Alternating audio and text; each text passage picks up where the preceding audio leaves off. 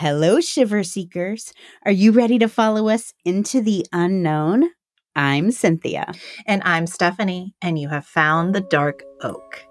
In today's episode, we will delve into Hollywood's most infamous murder. We will cover the life and death of Elizabeth Short, better known as the Black Dahlia.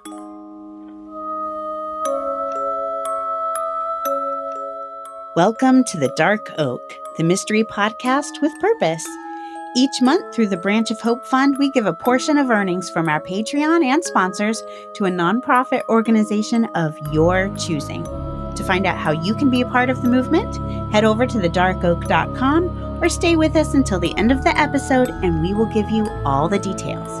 I debated a little bit about covering today's case because it's been pretty sensationalized. I mean, who hasn't heard of the Black Dahlia? True. Even if you don't actually know the story, you've heard of the Black Dahlia. Absolutely. It's been covered in every podcast. There are several movies about it. None of them would be considered a true story, but they're all kind of based on the Black Dahlia. Elizabeth Short has turned into this thing that he wasn't. In the end, though, I figured the story was just about her. And I really wanted to share more of her life and give you a more factual representation of who she was and her unfortunate ending, and then the investigation that happened after her death. You're right, Stephanie. I'm really excited because I know in true Stephanie fashion, you're going to give us information we've never heard before. And you're right. She is almost like a character. Yeah. The Black Dahlia. Yeah. And I'm excited to learn more about her as a person. My goal is to really cut through the inflated tabloid version and give you the facts as I could find them. It's even hard in books, though, because several of the books, which I'll go into later, they're not even factual. Really? Yeah. And really trying to piece it together. I tried to look for as many newspaper articles, but again, that wasn't always factual. Sure. I went back and looked at the autopsy reports. The LAPD has released a good number of reports, but it's not the whole set. I'm going to give it my best shot here. Okay, I'm excited. I'm going to try to do Elizabeth proud. Good. I'm sure you will. Now, Elizabeth Short was born on July 29th, 1942, in the Hyde Park section of Boston, Massachusetts, which basically means the southern part of Boston. Hyde Park is kind of known as its own thing, but essentially that means Boston. Okay, where my husband's from. Oh. Yeah. Does he know where Hyde Park is? Oh, I'm sure he does. Do you ever go and visit? We have, yeah. Okay. Yeah. I don't know that much about Boston. Hyde Park, neither do I, other than it's really fun and people lose the khakis all the time. He taught me how to say car keys. You just say khakis, like the pants, khakis. Okay. And that makes a lot more sense to me. I literally was picturing people's pants flying off. Yeah. Like, wait, is that something we covered? We covered in the Bell Witch episode. Where are my khakis? My khakis. Okay, that's pretty good. Now, Yeah. he doesn't speak with that much of an accent, though. He does when he gets up there with his friends. It comes back real fast. If he's had a couple of beers, it'll start to come out. But no, he's mostly lost it. But it does make little appearances. Little from time appearances. To time. Now, Elizabeth was born to Cleo and Phoebe Short, and she was the third of their 5 daughters. Wow, 5 daughters. 5 daughters. Okay. I know. Lots of estrogen in that house. Yeah, I can imagine. Whoa. When Elizabeth was 3, her family relocated briefly to Portland, Maine, before moving again and settling in Medford, Massachusetts, which is really where they set up roots. Her mom remained a stay-at-home mom, and her father was beginning to shape a successful career building miniature golf courses. But unfortunately, the stock market crash of 1929 decimated all of their income and savings. Oh, that's terrible. This was such a hard time in our nation's history, and the Shorts really took it on the chin. Shortly thereafter, Elizabeth's father's car was found abandoned on the Charleston Bridge. Oh. Now, everyone assumed, because of the family circumstances, that he had jumped to his death, which was not uncommon. Suicides were absolutely on the rise during this time, just because of the crash. Sure. And Elizabeth's mother, again, assuming her husband to be dead, had no other options and went to work as a bookkeeper to try to care for these 5 girls. And it's reasonable to say the family was absolutely struggling. Elizabeth also suffered from some health issues. She was diagnosed with severe asthma and she was constantly plagued by pneumonia. Somehow, though, her mom, Phoebe, pulled it together. And when Elizabeth was 15, she paid for lung surgery for Elizabeth to correct some of her breathing issues and provide her with a better quality of life. Oh, wow. Now, this changed her life in a big way, too, because doctors suggested that Elizabeth should spend winters in a more temperate climate to alleviate the strain on her lungs. And as a result, Elizabeth spent the next 3 summers in Miami, Florida. Quite the difference between. Yes, indeed. I think her mom, Phoebe, really tried to do the best for her, but it was really a strain for Elizabeth. She was staying with family down in Miami, but she didn't have a ton of supervision and she didn't have a ton of stability. If you think about it, she's in Medford, Massachusetts, a good time out of the year, then she's in Miami. And ultimately, it led to her dropping out of high school during her sophomore year. I can imagine this was just really difficult time for her to be a teenager. When you're a teenager, everything is so magnified already. All of life's hardships seem to be magnified. So sure, having to pick up and move to the other side of the country. Yeah, that's hard. And again, Phoebe, I think, is doing her best, but she's trying to care for all 5 girls. Well, being a single mom, that's really hard too. Tough. Listen to this part, Cynthia. In late 1942, Phoebe, Elizabeth's mom, received a letter from her presumed dead husband, Cleo. What?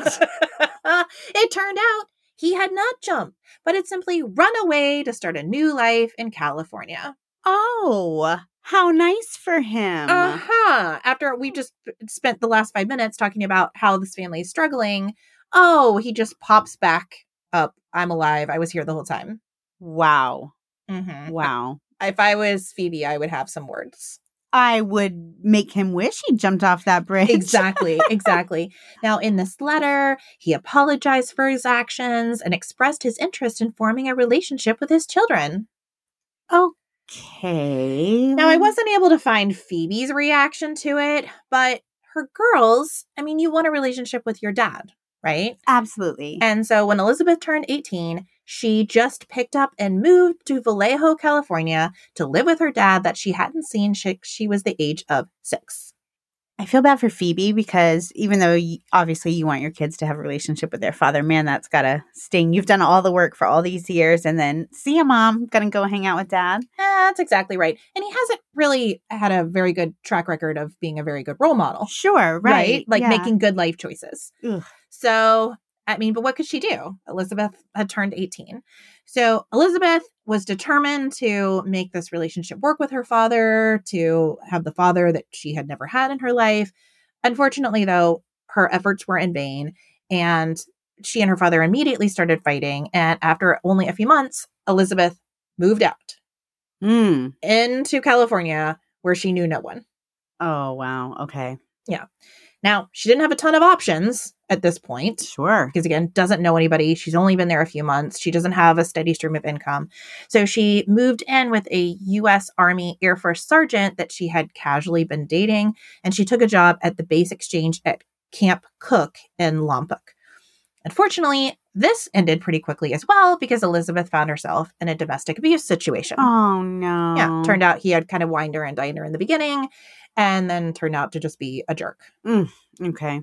So here she is again. So she left Lompoc in mid-1943 and moved an hour south to Santa Barbara, where, unfortunately, she was arrested on September 23rd for drinking at a local bar while underage. Okay. And I don't know. Can you blame her? She's having a tough go of it. Well, she's doing everything else like a grown-up.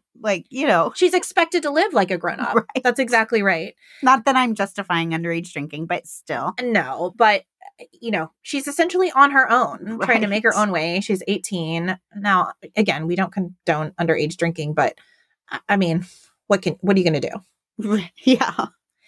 Authorities sent her back to Massachusetts. However, she never actually made it there and instead detoured back to Florida. Okay. Which I would do the same. I'm not going back to Massachusetts. See, and I'd pick Massachusetts any day. First time my husband took me up there, I was like, if our family wasn't in Florida, we'd be moving up there. You love the cold weather. I loved it. You I would loved have it. taken your khakis. I would have taken I would have adopted the accent, the whole thing. Now, she occasionally visited her family in Boston, but she never really returned there with any kind of permanence. And she really just kind of moved all over the United States, mostly between Florida and California. And when she was in Florida, when she wound up moving back after this arrest, she met Major Matthew Gordon, who was a decorated Army Air Force officer of the 2nd Air Commando Group. He was training for deployment to the Southeast Asian theater of World War II. So a pretty active zone. And while on deployment, Gordon was involved in a plane crash in India. And while recovering, he wrote a letter to Elizabeth asking her to marry him. Oh, that's so romantic. So this absolutely could have been the point in the story where Elizabeth's life really takes a turn for the better. Unfortunately, soon after Elizabeth accepted, Gordon tragically died in a second plane crash in August of 1945. Oh, wow. Yeah. My heart just keeps breaking for her. She can't catch a break. So much grief and tragedy. Absolutely. And she's only 18? Yes. I mean, 19 at this 19. point. But yeah, young. Oh. Young, a baby. Yeah. Yeah. After Gordon's death, Elizabeth continued to go down this spiral, and she began frequenting more bars. She would stay in public types of apartments where you could basically rent a bunk bed for the night. Not a lot of stability, again. On at least one occasion, Elizabeth was short the money to pay for the bunk bed for the night, and she snuck out the fire escape with her suitcase. So she's effectively homeless. Right. There are rumors that she turned to prostitution. This is in the books and things. I've heard this. Yeah. However, there was no evidence of that. Okay. Now, she was down on her luck. There is some evidence that she would lead men on a bit in order to get a meal, get some lodging, those kinds of things. Okay. But not in a prostitution sense. Right. Just in like, hey, if you want to take me out for dinner, that would be really great. Okay. Which I never did that, but I know of lots of women who have. Yeah. So. I mean, I think you got to do what you got to do in some of these situations. Yeah. Even if that was prostitution, that doesn't make her a terrible person, but there isn't any evidence that that was what she was involved in. Okay. As a side note, this fact that she led men on, but that didn't actually sleep with them. So it's like, she just can't win here. So the rumor was, she was either a prostitute if the men paid her, but because they didn't actively pay her and she, quote, led them on, but never actually slept with them, there was this additional rumor that she was a homosexual. Okay. And that the flirting, but not following through with it, somehow meant that she wasn't into men, which is a whole nother Which means she's mill. obviously gay. Clearly. Which in the she's 40s would have been. Oh, it'd been very taboo. Yes. For sure. Yes. Very taboo. But I hate that these rumors are started about her, but the fact that she was a lesbian, and again, by the time anybody knew anything about her, she had already been killed. Okay. And so this is after the fact. This is after she the was fact. either a prostitute or a lesbian who Or liked a to lead lesbian. men on. That exactly. Or, Yeah. So just which I none hate. of which was true. I hate for her. And again, if she was one of those things, okay, but that's not fair to put that on her after the fact when she doesn't even have any way to speak for herself. Almost a year later, Elizabeth would move to Los Angeles, where she had a few friends and she found work as a waitress.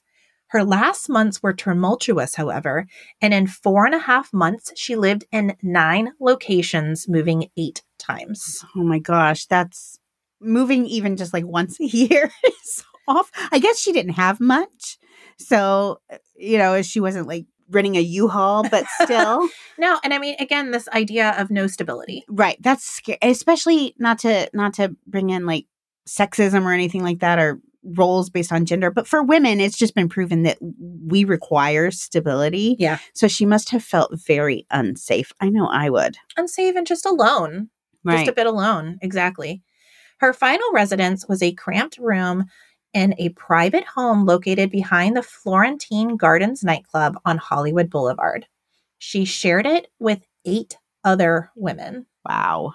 Despite this, she was always known as an impeccable dresser who was very particular about her clothes and fashion and always had a full face of makeup. Okay, you go, girl. Exactly. She made it work.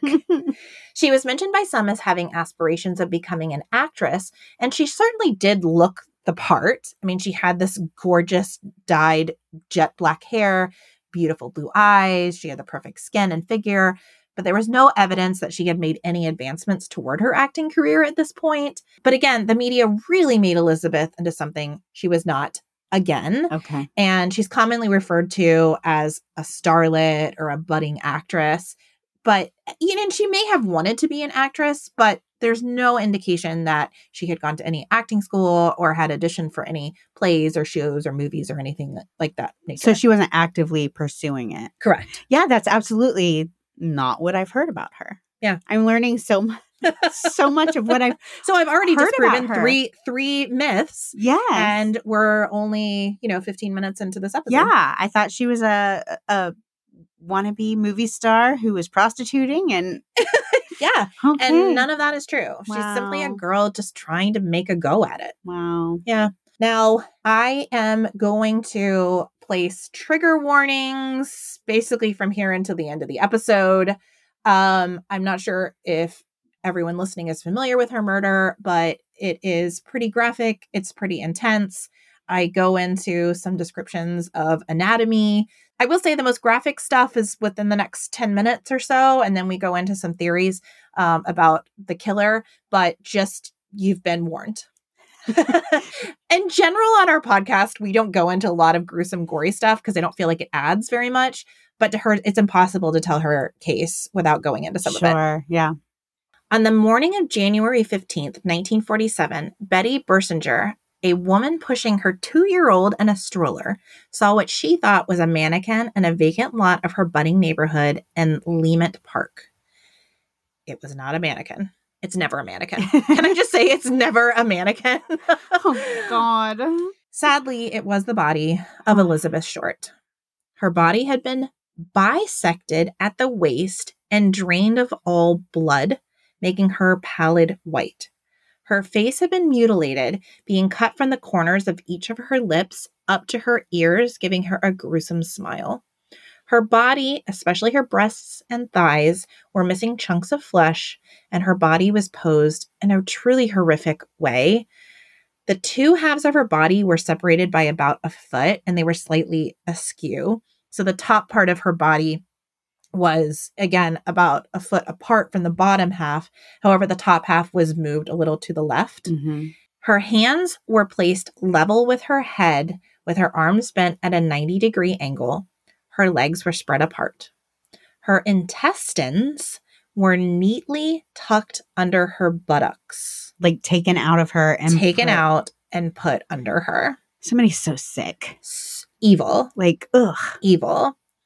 And again, because she'd been completely drained of blood, her skin was just this ghostly white. Like, this is so beyond. I mean, to murder a woman is, awful. And any one of these things, to cut somebody's face, like any one of these things is really bad. But to you're going to cut somebody in half and remove their intestines and drain their blood and disfigure their face, these and are then pose them. Yeah, very intentional acts. None of this happened by accident. No, and it must have taken so much time. And back in the 40s, this would have been probably even more difficult to do. It's so bizarre. No other word except evil. That's the only thing that kept coming to mind as I was researching this case, just evil. Mm. An autopsy revealed there were ligature marks on her ankles, wrists, and neck, and there was a wide laceration measuring about 4 inches from her belly button to just above her pelvic bone. So an additional cut below where she had been bisected, going up and down. There was bruising to her face and skull consistent with being beaten. Mm. Her body had been cut in half by a technique that had been taught in the 1930s called hemicorporectomy. In a hemicorporectomy, okay, I've said it twice now correctly, so good job. I feel like I need an applause here. The body is amputated below the waist, transecting the lumbar spine, and it removes the legs, the genitalia, both internal and external, the urinary system, the pelvic bones, the anus, and the rectum. Bisecting the body was just an idea at this point, and it was taught as a way to think about keeping injured soldiers alive because weapons of war had continued to evolve and there were such severe injuries. What organs do we need to keep someone alive? Okay. Essentially. Okay. So as a life-saving measure, how much? Exactly. How far can we go? How far can we go? That's Okay. exactly right. So if someone loses their lower half, can we still keep them alive? Okay. Is it still make sense? And Mhm. how would we do it? But no one had actually performed this. Sure. It was just a theoretical idea. Okay. The first hemicorporectomy wasn't even performed until 1951. So years after Elizabeth was found. And interestingly, it is a procedure now. And it's a last resort procedure. Yes, for injuries, but it's also been used in cases of bone disease, tumors around the pelvis. So you have to lose your pelvis, but what can we save? Wow. And what kind of quality of life would you have? By 2009, which is the last report I was able to find, there are 66 cases of this being used in medical literature. Now, if this is interesting to you, like it was to me, I mean, it's morbid, right? It's a little anxiety-inducing to me, to be honest. And in the case of Elizabeth, it's absolutely terrible. Uh-huh. However, as a life-saving procedure, it's interesting. It is amazing. It's really amazing. So if you are interested, I want you to go and look up the case of Lauren Scowers. In 2019, at the age of 19, he underwent a hemicorporectomy after a forklift accident.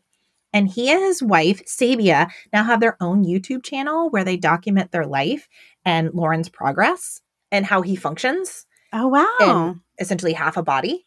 And it's really incredible. It's absolutely incredible. He has such a zest for life and she's so supportive and incredible. So it really does show the positive side of this. I essentially had to throw this in here because Elizabeth's case is so terrible. I had to have some kind of silver lining to some of this. But anyway, go look up Lauren Scowers. I'm kind of obsessed. But again, this in 1947, this was not something that should have been performed. Do they believe that it was someone who was possibly in the medical field? It had to be. Okay. And somebody with basically skill, precision, and some kind of training. Okay. Is the idea. Because it was done well enough. It was done well enough. Yeah, the lower half of Elizabeth's body was removed by transecting her lumbar spine between the second and third lumbar vertebrae, which is very specific. And then her intestines were severed at a part called the duodenum, which is the highest and first section of the small intestines.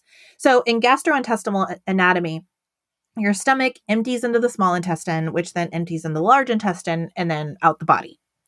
Elizabeth's intestines were severed at the connection of the stomach to the small intestine. Wow. Okay. Yeah, I mean, an exact This is spot. not haphazard at all. No.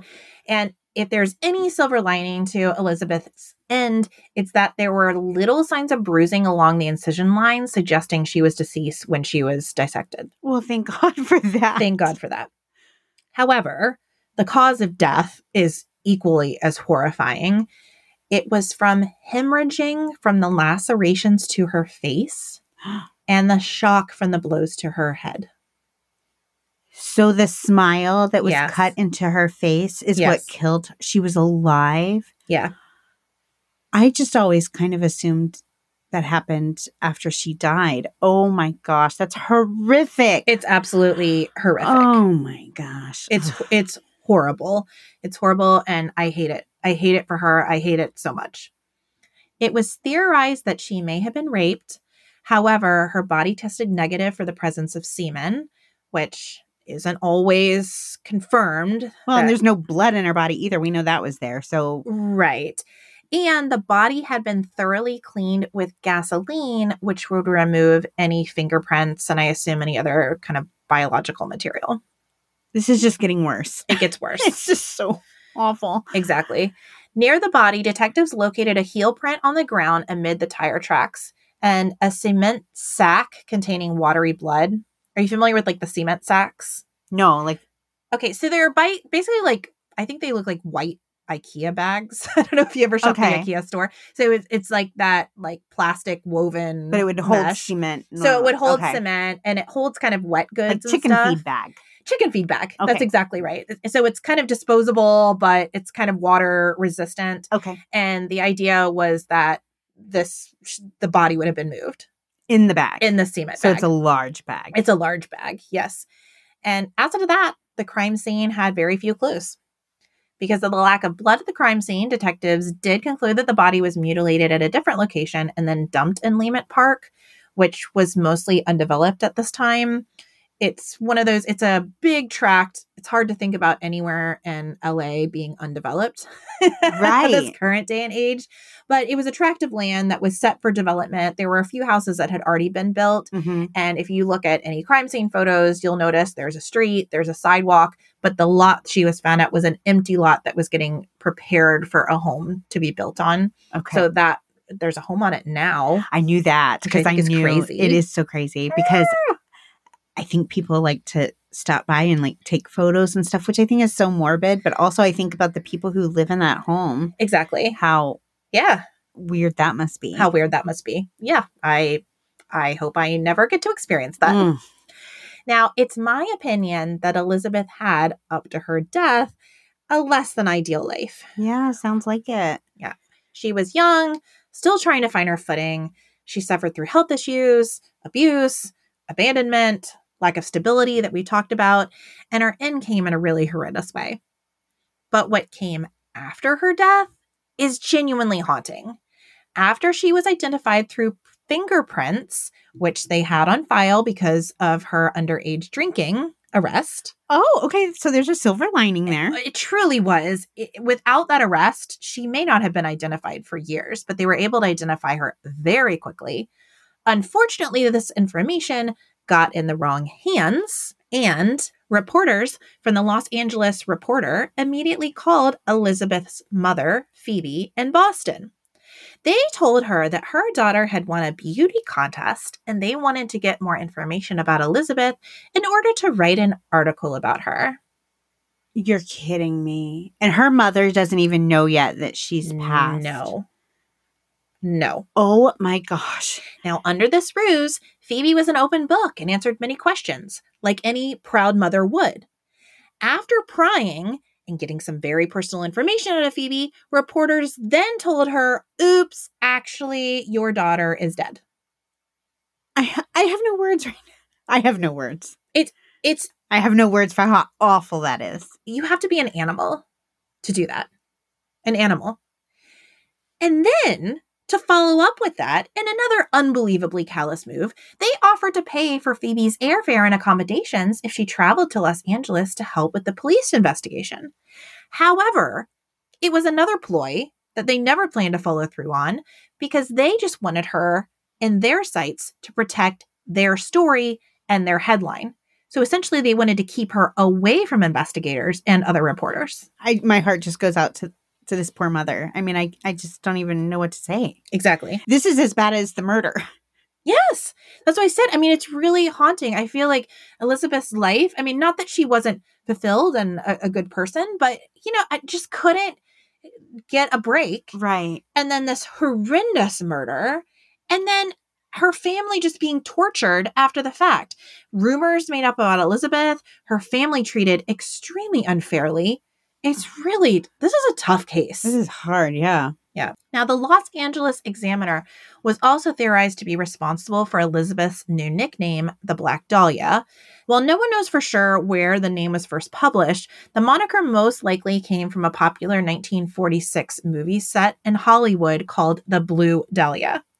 The plot involves the suspicion of a man murdering his wife. Because of Elizabeth's penchant for black clothing and dyeing her hair black, the name Black Dahlia came to light. But the Examiner took it a step further and described the tailored black suit Elizabeth had last been seen in as a, quote, tight skirt and sheer blouse. Wasn't it just like the normal style of the times? It's a normal suit. Like a pretty black suit that you would have worn back then? Right. That's right. And but anything we can do to scandalize this further. That's right. They went on to describe her as a, quote, adventuress who prowled Hollywood Boulevard. Just the word choices. Right. Prowling Hollywood. Prowling. Yes. Boulevard definitely brings up visuals that don't seem to be accurate. Additional newspaper reports, such as one published in the Los Angeles Times on July 17th, deemed the murder a, quote, sex fiend slaying. Okay. Yeah. Quality. Some quality reporting. We got to sell some newspapers. Sell some newspapers. Exactly. Police began the task of piecing together Elizabeth's final days. And I will tell you, based on the research I have done, no one agrees as to her whereabouts the week before her body was found. That's interesting. Yeah. Here's what we know. On January 9th, 1947, Elizabeth returned to her home in Los Angeles after a brief trip to San Diego with Robert Manley, a 25-year-old married salesman she had been dating. Manley stated that he dropped Short off at the Biltmore Hotel in downtown Los Angeles, and that Short was to meet her sister, who was visiting from Boston that afternoon. By some accounts, staff at the Biltmore recalled having seen Elizabeth using the lobby phone shortly after she was allegedly seen by patrons of the Crown Grill Cocktail Lounge, which was down the street from the Biltmore. Now, what happened between January 9th, when she was last seen, and January 15th, when her body was found, is a complete mystery. According to the police investigation, this is called her missing week. Is it possible that that's when she was abducted on the 9th and dumped around the 15th? Well, and this started additional speculation, not necessarily from police, but just people trying to sensationalize her murder, that she had been kidnapped this entire week, she was tortured this entire week, and made it a bigger deal. Now, I'm not sure how long it takes to bisect a body, but I'm imagining that did take some time. But she had not been dead for a week. Okay. So her body was not in that level of decomposition, but they have not been able to positively identify where she was for that week. So potentially she could have been held alive. She could have, yeah. And many eyewitnesses have come forward saying they saw Elizabeth up to the day of her murder, but police have concluded these were all false identifications. And no one that actually knew her personally has come forward to say they saw her. Okay. These are all people saying they saw her across the way. They saw a woman in a suitcase. And I think investigators really wanted to believe some of these because you want to believe that she wasn't being held against her will for an entire week. And that's a horrendous thought. But no one can say where Elizabeth was. I mean, it kind of seems like she may have been held against her will, which you are completely right that is so terrifying because this is obviously a monster. What's he doing with her? Now, this case is also clouded a little bit. Again, another disservice to Elizabeth because the LAPD was under investigation at this time for performing shoddy detective work. And many believe the reason that none of these eyewitness accounts were proven to be true is because the police didn't follow up on them as they should have. Oh, okay. So the police are saying none of them worked out. Others are saying, did they really follow up on all of them? We'll never know. We will probably never know. That's the truth. Considering they didn't know where she was for the week, the last person to have seen her that knew her was this man she was dating, Robert Manley. He became the first true suspect in this case, but after 2 polygraph tests and a sworn alibi, he was set free. Okay. They thought he had nothing to do with it. Then on January 21st, 1947, 6 days after Elizabeth's body was found, a person claiming to be her killer placed a phone call to the office of James Richardson, the editor of the Examiner. Remember this one that's printing all these salacious headlines about Elizabeth? The person who wrote the note congratulated Richardson on the newspaper's coverage of the case and stated he planned on eventually turning himself in, but not before allowing police to pursue him further. Additionally, the caller told Richardson to, quote, expect some souvenirs of Beth Short in the mail. Oh, that's interesting. And creepy. And very creepy, yes. Now, this call was so unusual that it was taken as a hoax. I mean, what are the chances that he's going to call this reporter? Which would probably be my first thought as well. Like, I'm not going to call the police. I'm not going to call I'm going to call a reporter. Right, exactly. Yeah. Now, it is the reporter that's printing all of these. It's keeping the killer in the spotlight, though. Well, and it wouldn't be the first time that a murderer has reached out to the media. So, yeah, I guess it's not that unusual. Now, 3 days later, a suspicious manila envelope addressed to the Los Angeles Examiner and other Los Angeles papers was discovered by a keen postal worker and quickly handed over to police. On the outside of the package, individual words had been cut and pasted from newspaper clippings. I mean, this is the movie part. Yeah. Right? It's so sensational. But the clippings read, "Here is Dahlia's belongings. Letter to follow."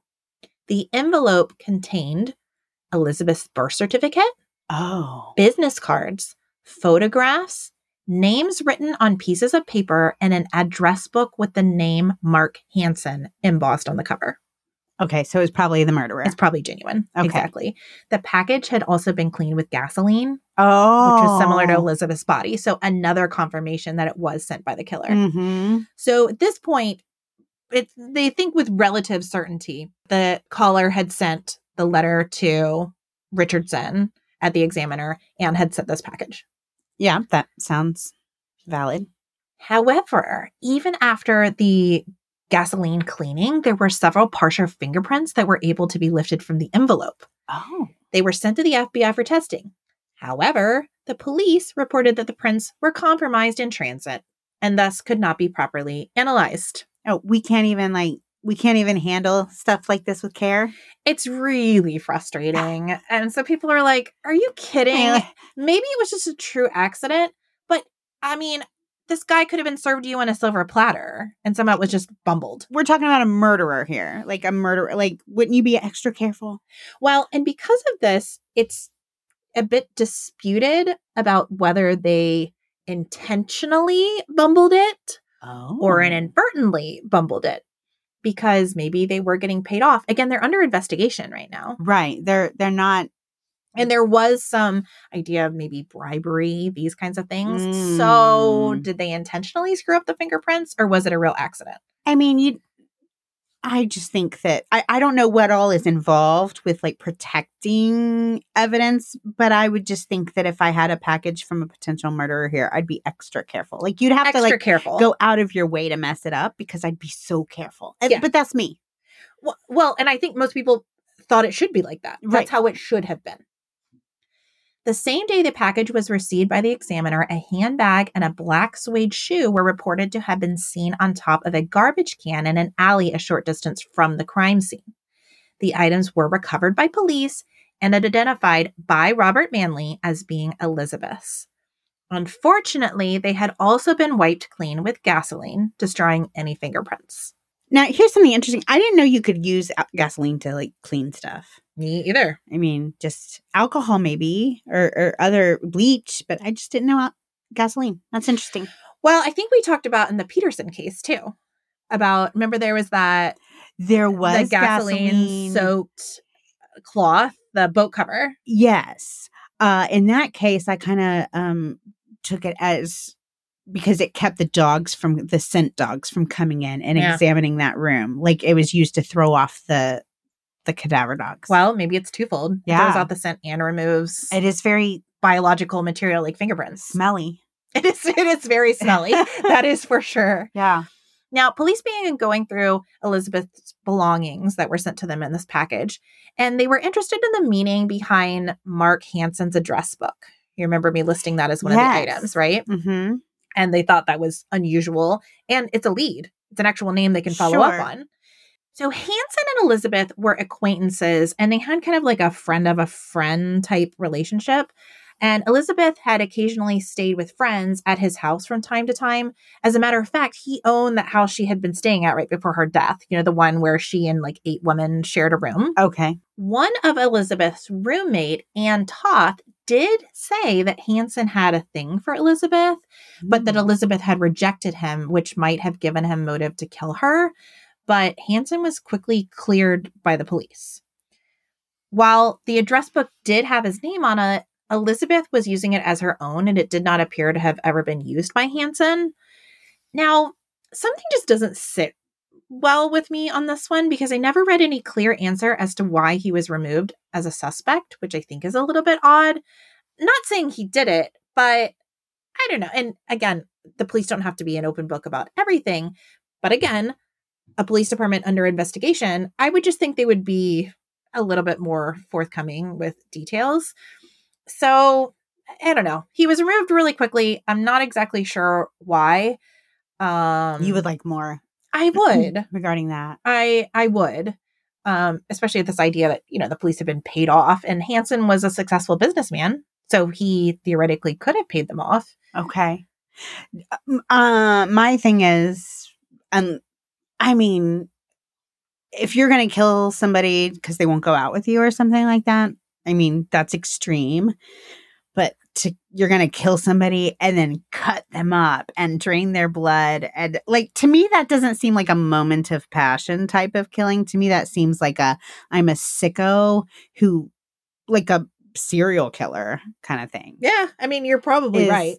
And again, I'm probably barking up the wrong tree. But I wish I could have had more information for myself and also share with you. Yeah, valid. Yeah. Now, on January 26, another letter was received by the Examiner. This time it was handwritten. It read, quote, "Here it is. Turning in Wednesday, January 29th, 10 a.m. Had my fun at police. Black Dahlia Adventure." End quote. Okay. The letter also named a location at which the supposed killer would turn himself in. Police waited at the location on the morning of January 29th, but the alleged killer never appeared. Instead, at 1 p.m., the Examiner offices received another cut and pasted letter that read, quote, "Have changed my mind. You would not give me a square deal. Dahlia killing was justified." End quote. Now, the validity of these two letters is in question as to whether they were genuine. Some believe it was from the killer and some don't. The original letter and package were believed to be genuine, but these, the handwriting, the lack of the gasoline, it just didn't seem to fit completely. Some people think it still was him, but... What do you think? I don't believe anything in this case for the most part. I mean, I do think it would be very difficult for someone to fabricate sending her items. Sure. Right? I mean, I do think that's genuine. I don't know. I really don't know on these. Okay. I'm a little, I could see it going either way. Okay. With leads quickly growing cold, detectives began to put together a profile of the killer to generate new leads. And it was assumed the way the body was severed that whoever had killed Elizabeth must have at least had some medical knowledge. Yeah, sounds like it to me. But think about it even bigger than that. It was more than likely a surgeon, but it could have also been a butcher. Yeah. Or a hunter. Yes. Someone that was used to anatomy, and not to be blunt, but just someone who was not offended by gore. Sure. Right? Someone who was used to working in a body cavity of some kind. Right. To me, this doesn't seem like a jilted lover type of That's true. That's totally fair. And there was also a sexualized component to the killing. Oh, yes. Again, there was no proof that she was raped, but the way the body was displayed and, the chunks missing from her breast, it just, it was pretty provocative the way she was found. Yeah. And detectives theorized the killer could have committed sex crimes in addition to killings. It seems it to me. This seems like a very sexually charged crime. Yeah, I think that's fair to say. In 1949, 2 years later, the name George Hodel would come across investigators' desks. Now, Hodel was on trial for a widely publicized case in which Hodel's teenage daughter, Tamar, accused him of an incestuous sexual abuse and impregnating her, which is awful. Since the LAPD were on the lookout for sexual criminals, they decided to investigate. While Hodel was surprisingly acquitted of these charges, even after 2 adult witnesses testified on Tamar's behalf. Well, and there should also be, like, evidence you can prove who a Awful. child's father is. Well, I don't know that they had DNA tests back in 1949. Probably not. Okay. You know, I don't know. Where was Maury when we needed him? Yeah, exactly. But Hodl's behavior and lifestyle raised many eyebrows. Mm-hmm. Like, what's up with this guy? I've read about this guy before. To me, out of everything I've ever read, this guy seems like he could be good for it. He checks a lot of the boxes. Mm-hmm. Yeah. He was very intelligent, and he graduated high school at the age of 15. He attended college, but had to withdraw after a year because he impregnated a professor's wife. Wow. And he asked her to leave her husband for him. So he has some boundary issues. Maybe some morality issues. Uh-huh. Now, she said, no, that's not. I'm sorry, I can't leave you, 16-year-old. How will you provide for me? And she cut off ties with him, but clearly he had to sever relationship with the school. Sure. By the time he was 21, he had taken on a common law wife, and they had a son. Then he legally married another woman, and they had a daughter, Tamar, who was the daughter that would go on to accuse him of incest and assault. Now, Hodl graduated from Berkeley Pre-Med in June 1932. Ooh, pre-med. Yeah, again, I mean, smart guy and also medical knowledge. Mm-hmm. Afterward, he immediately enrolled in medical school at the University of California, San Francisco, and received his medical degree in June 1936. But as the years and education added up, so did the women and children. And by the 1940s, Hodl was essentially living a polygamous lifestyle. He was extremely interested in sex, sadomasochism, partying, drinking, and womanizing. In his lifetime, he would have 5 wives and 9 children. He also took on many temporary lovers, and it's theorized that Elizabeth may have been one of these women. Okay. That could have been how they knew each other. At the incest trial, his daughter Tamar even accused Hodl of being the Black Dahlia murderer. Okay. Which is a big deal. Sure. This skyrocketed Hodl to the top of the chart in lead suspects. And as it turned out, he was already under suspicion of killing his secretary, who had died from a bizarre drug overdose. Okay. So this guy's got some skeletons in his closet, if you will. Right. I hope that's not too crass to say, but this guy's hiding something and capable of dark things. Yeah. Sexually abused. Yes. Dead women seem to be following him. Yeah, exactly. So the decision was made to bug his house. Not wiretap the phones, but like actually put microphones in the wall of his house. Okay. Because again, he's very intelligent. And they said, this is the way we can get it because he's going to know we're wiretapping his phone. Sure, that's obvious. So they came up with a ruse to get him out of the house, and they implanted microphones in different rooms and then ran a hard wire. Because again, this is 1940s. They ran a hard wire all the way to police headquarters where 18 detectives monitored the house 24 hours a day for 6 weeks. Wild. So the police thought he definitely had the possibility there was the possibility of him being the murderer. Well, and again, he's being investigated for several. Okay, so this may have been just they knew he was just to collect evidence up to no good, and they're like, let's just see what we can find out. Okay, exactly. The detectives caught him saying, quote, "Supposing I did kill the Black Dahlia, they can't prove it now. They can't talk to my secretary anymore because she is dead. They thought there was something fishy. Anyway, now they may have figured it out. Kill her. Maybe I did kill my secretary." End quote. I would be curious to know who died first, the Black Dahlia or the secretary. The Black Dahlia. Okay.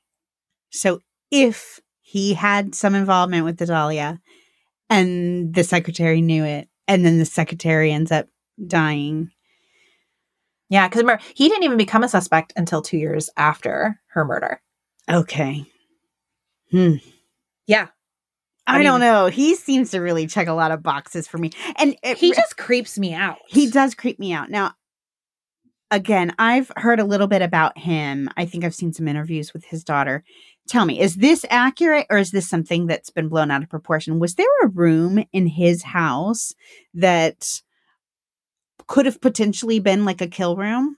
Okay, so this is like the Hollywood lore of it all as well. So he was very successful, right? He made a lot of money.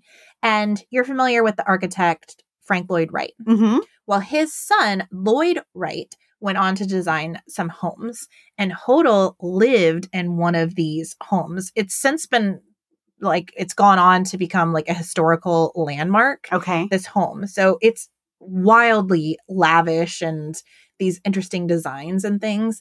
And his son, Steve Hodel, who you might be referencing, has written several books in support of his father being the killer. He thinks that he was the killer. And he does reference a room in the house that they were never allowed to go in. Okay. Now, we don't know what was in that room. Okay. And again, with his father being very into sex and sadomasochism, who knows? Maybe that could have just been a room that he possibly used with consensual partners.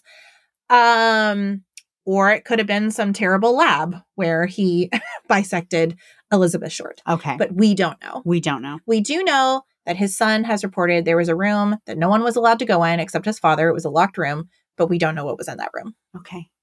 So, it could have been where they hid the Christmas presents, you know? Absolutely. Like, I had to stop my little boy from going in my closet yesterday. No. Yeah, that absolutely. Yeah, Okay. I just haphazardly covered mine with a blanket. I'm like, well, if you peek, I'm sending it all back.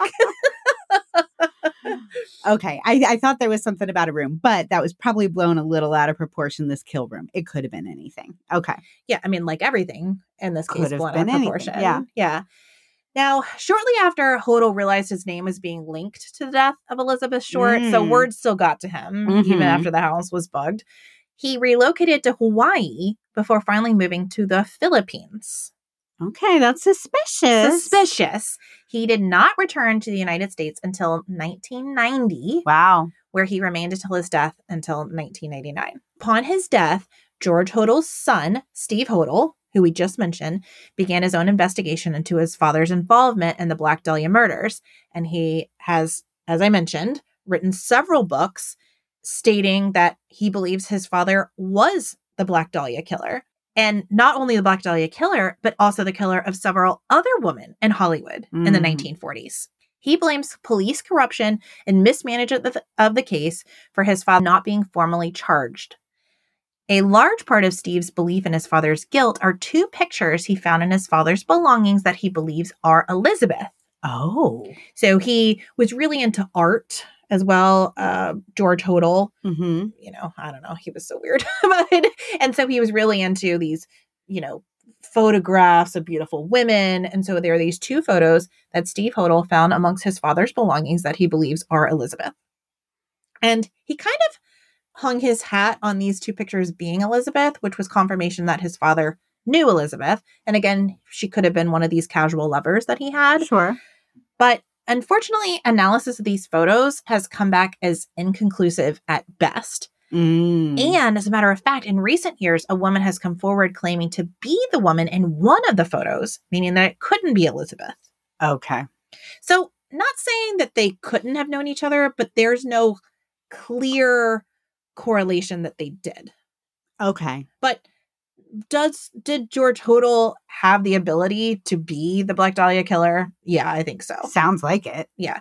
So bad guy, no matter what. Bad guy, no matter what. And again, I'm not saying he's innocent, but I believe a lot of the evidence that's pointing towards him, because he's kind of the prime suspect even now. I do believe a lot of what's pointing to him is circumstantial evidence. Again, not saying he's innocent. I just haven't seen a smoking gun yet, in my opinion. Right.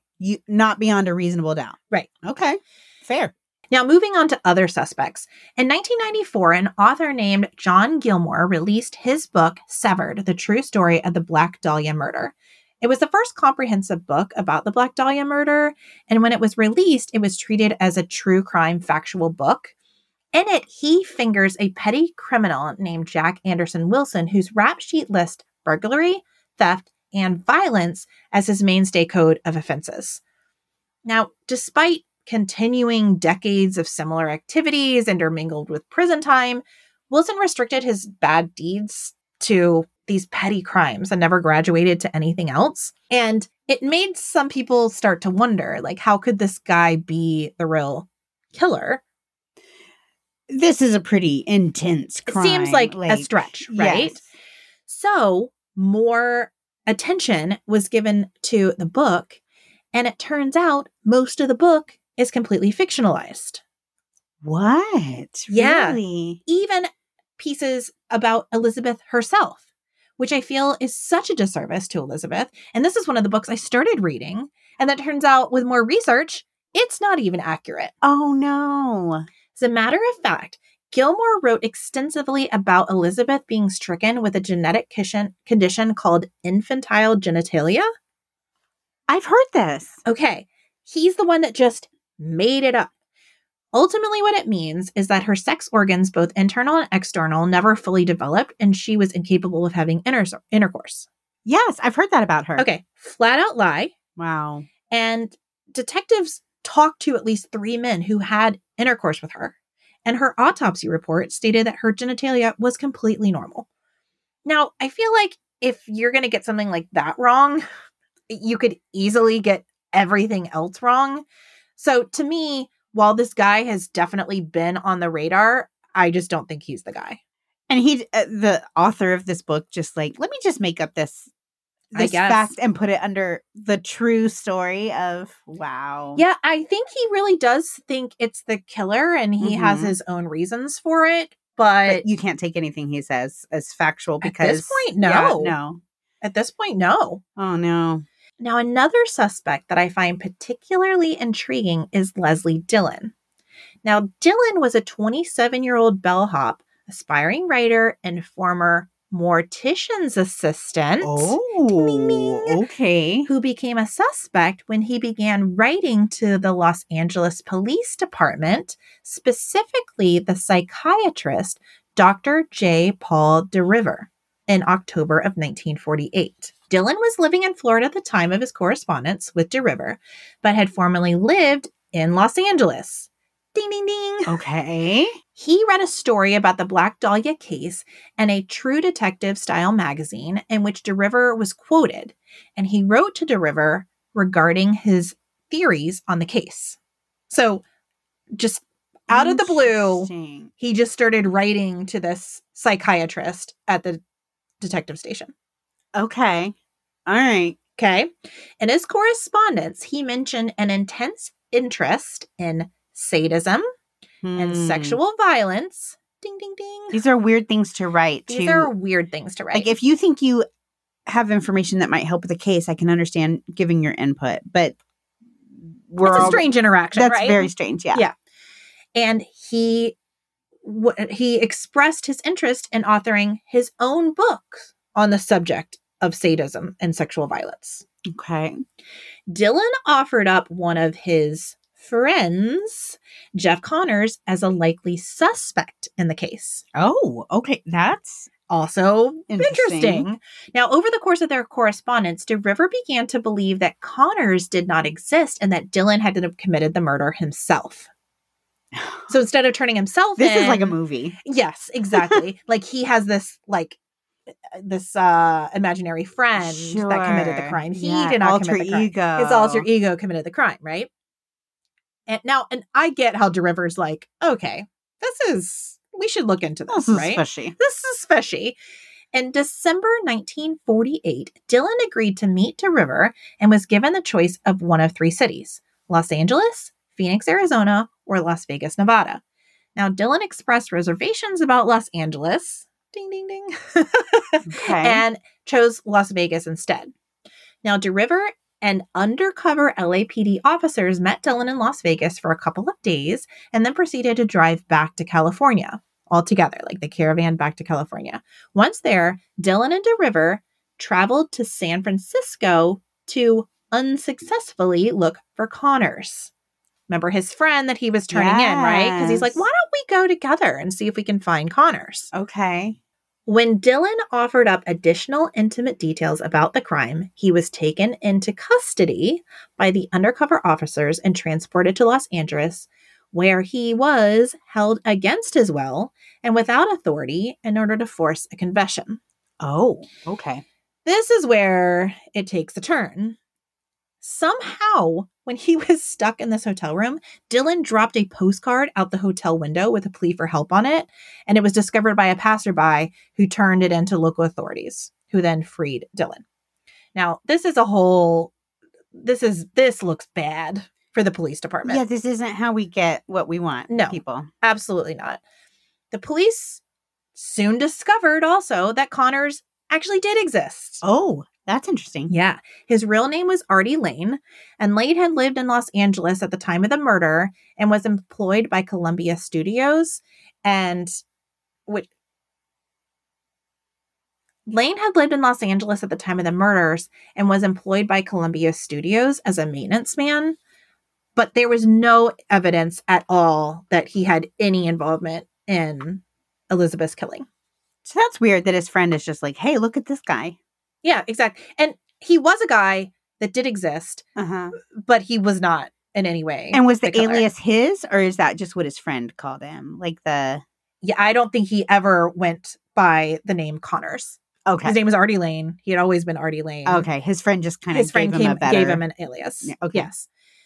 Now, also, more check marks for me. Police could never account for Dylan's whereabouts between January 9th and January 15th. Oh. That missing week. The missing week. Uh-huh. Interesting. Now, Dylan later filed a $100,000 claim against the city of Los Angeles for his false imprisonment and forcing a confession, but he later dropped the lawsuit after it emerged that he was wanted by Santa Monica police for robbery. The plot thickens. So another good dude here. Another good dude. The Los Angeles Times disputes his drop of the claim, saying that Dylan did in fact receive a financial settlement from the city of Los Angeles. So I don't really know what is true. Okay. Whatever it is, it's just bad. It's a bad look for the police department. Mm-hmm. And the incident led to a 1949 grand jury investigation of the police handling of the entire Black Dahlia case and also some other unsolved murders. Now, Dylan returned back home to Oklahoma and he was never extradited again. And I don't know whether this proves he was innocent or simply the police department was so humiliated that they didn't want to try it again. That's my thought. I mean, I see how unfortunate. Yeah. I mean, unfortunate doesn't even begin to really describe how terrible that would be if this guy really was the killer and they just bumbled it so much that they couldn't even address it again. Wow. Yeah. In the same year, the LAPD police chief and assistant chief both resigned under the threat of a grand jury investigation relating to the Brenda Allen scandal, in which the police department provided protection for a madam because she was having an affair with one of the LAPD's administrative vice squad. So it's not above them. It's definitely not above them to play dirty when in their what they feel is their best interest. During this time, for sure. And with that, the formal investigation into the Black Dahlia case came to a close. Most recent investigation has been done by private citizens seeking justice because justice was clearly not served here. Sure. The LAPD has refused to look into it further, and they actually consider the case closed. Wow. It's a closed case. It's an unsolved closed case. Yeah. I didn't know you could close unsolved cases, to be honest. They have. Wow. Which is weird to me. Many of the documents still remain confidential. Again, closed case. And I mean, Elizabeth would be in her 90s right now. And most of the eyewitnesses and suspects have deceased at this point. So, which makes it more suspicious. Isn't that weird? Yeah, that makes it look like it could be even more like involvement or cover up or bumbling. Bumbling. I think that's more it. I think people are going to look at the notes and say, what did you do here? Right. What were you doing? Or maybe there was some bribery involved. You know, we're talking about Hollywood with some pretty, some of the suspects at least were very wealthy and influential. So it's possible. That's really sad. I mean, how do you feel about the suspects? Any of them sticking out to you? To me, Hodel is just kind of, now that maybe I might be biased because he, out of all of the suspects you mentioned, he's the one that I knew something about ahead of time. So that could be, where I'm coming from. But he just seemed like such a monster. And the fact that he was caught talking about potentially killing her, and then the fact that both of his children or two of his children think he could have been responsible. I just think, wow, that's a lot of smoke with no fire. Yeah, I will say Steve Hodel, George Hodel's son, he's really compelling. I've listened to several interviews. One he was like on Dr. Phil. I mean, he is over the top adamant that his father was the killer. I find though that he's so on a mission to prove that his father was the killer that I feel like he can't see the forest for the trees sometimes. Yeah. And I mean, he came from this is an incredibly dysfunctional family. Yeah. There was all kinds of sexual abuse kind of running through the family. The good thing that I did find out, because Stuart Hodel was a terrible person, Sure. and there was I do believe that he molested his daughter. Oh, yes. And so this daughter would have been the sibling to Steve, who now is pushing, for this idea that his father is the killer. And there was abuse in their whole generation. But I have seen interviews with Tamar's children. Her daughters, so I guess it would have been her daughters, Tamar's daughters' daughters. Okay. So even another generation down. Tamar definitely struggled a lot, the rest of her life. Sure. Never getting justice and having been abused. But her daughter and her daughter's daughters, so her grandchildren, they really are turning it around. Oh. They actually have a little podcast that they do as well, which is kind of neat. That's exciting. Yeah. And they do talk a lot about their family history because it's so bizarre. I mean, it sounds, to think that your grandfather killed the Black Dahlia. I mean, that's intense.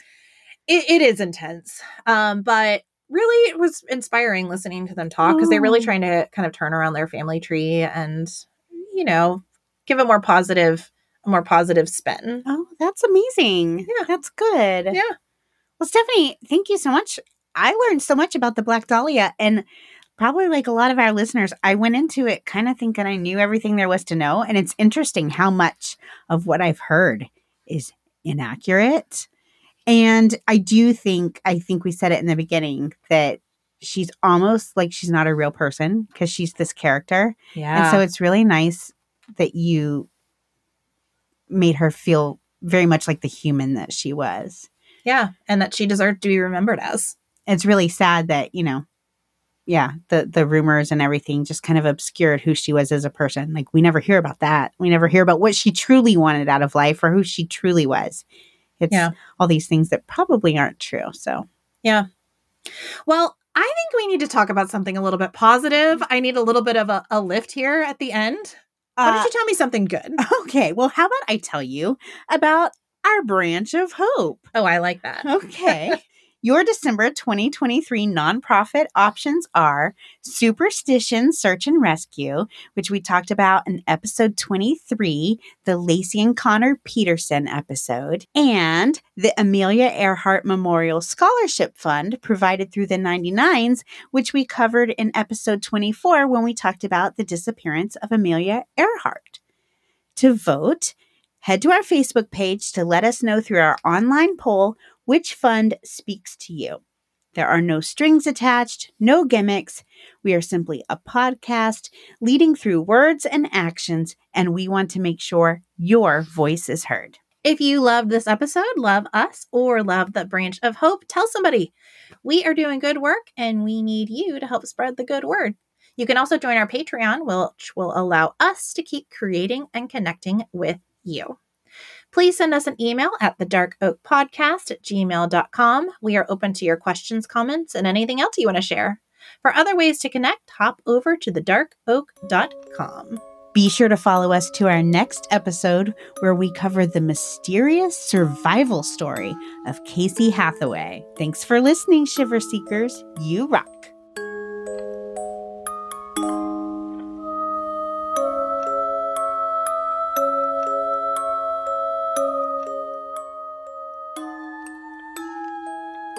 This episode of The Dark Oak was created, researched, written, recorded, hosted, edited, published, and marketed by Cynthia and Stephanie of Just Us Gals Productions, and made possible by you, our shiver-seeking listener.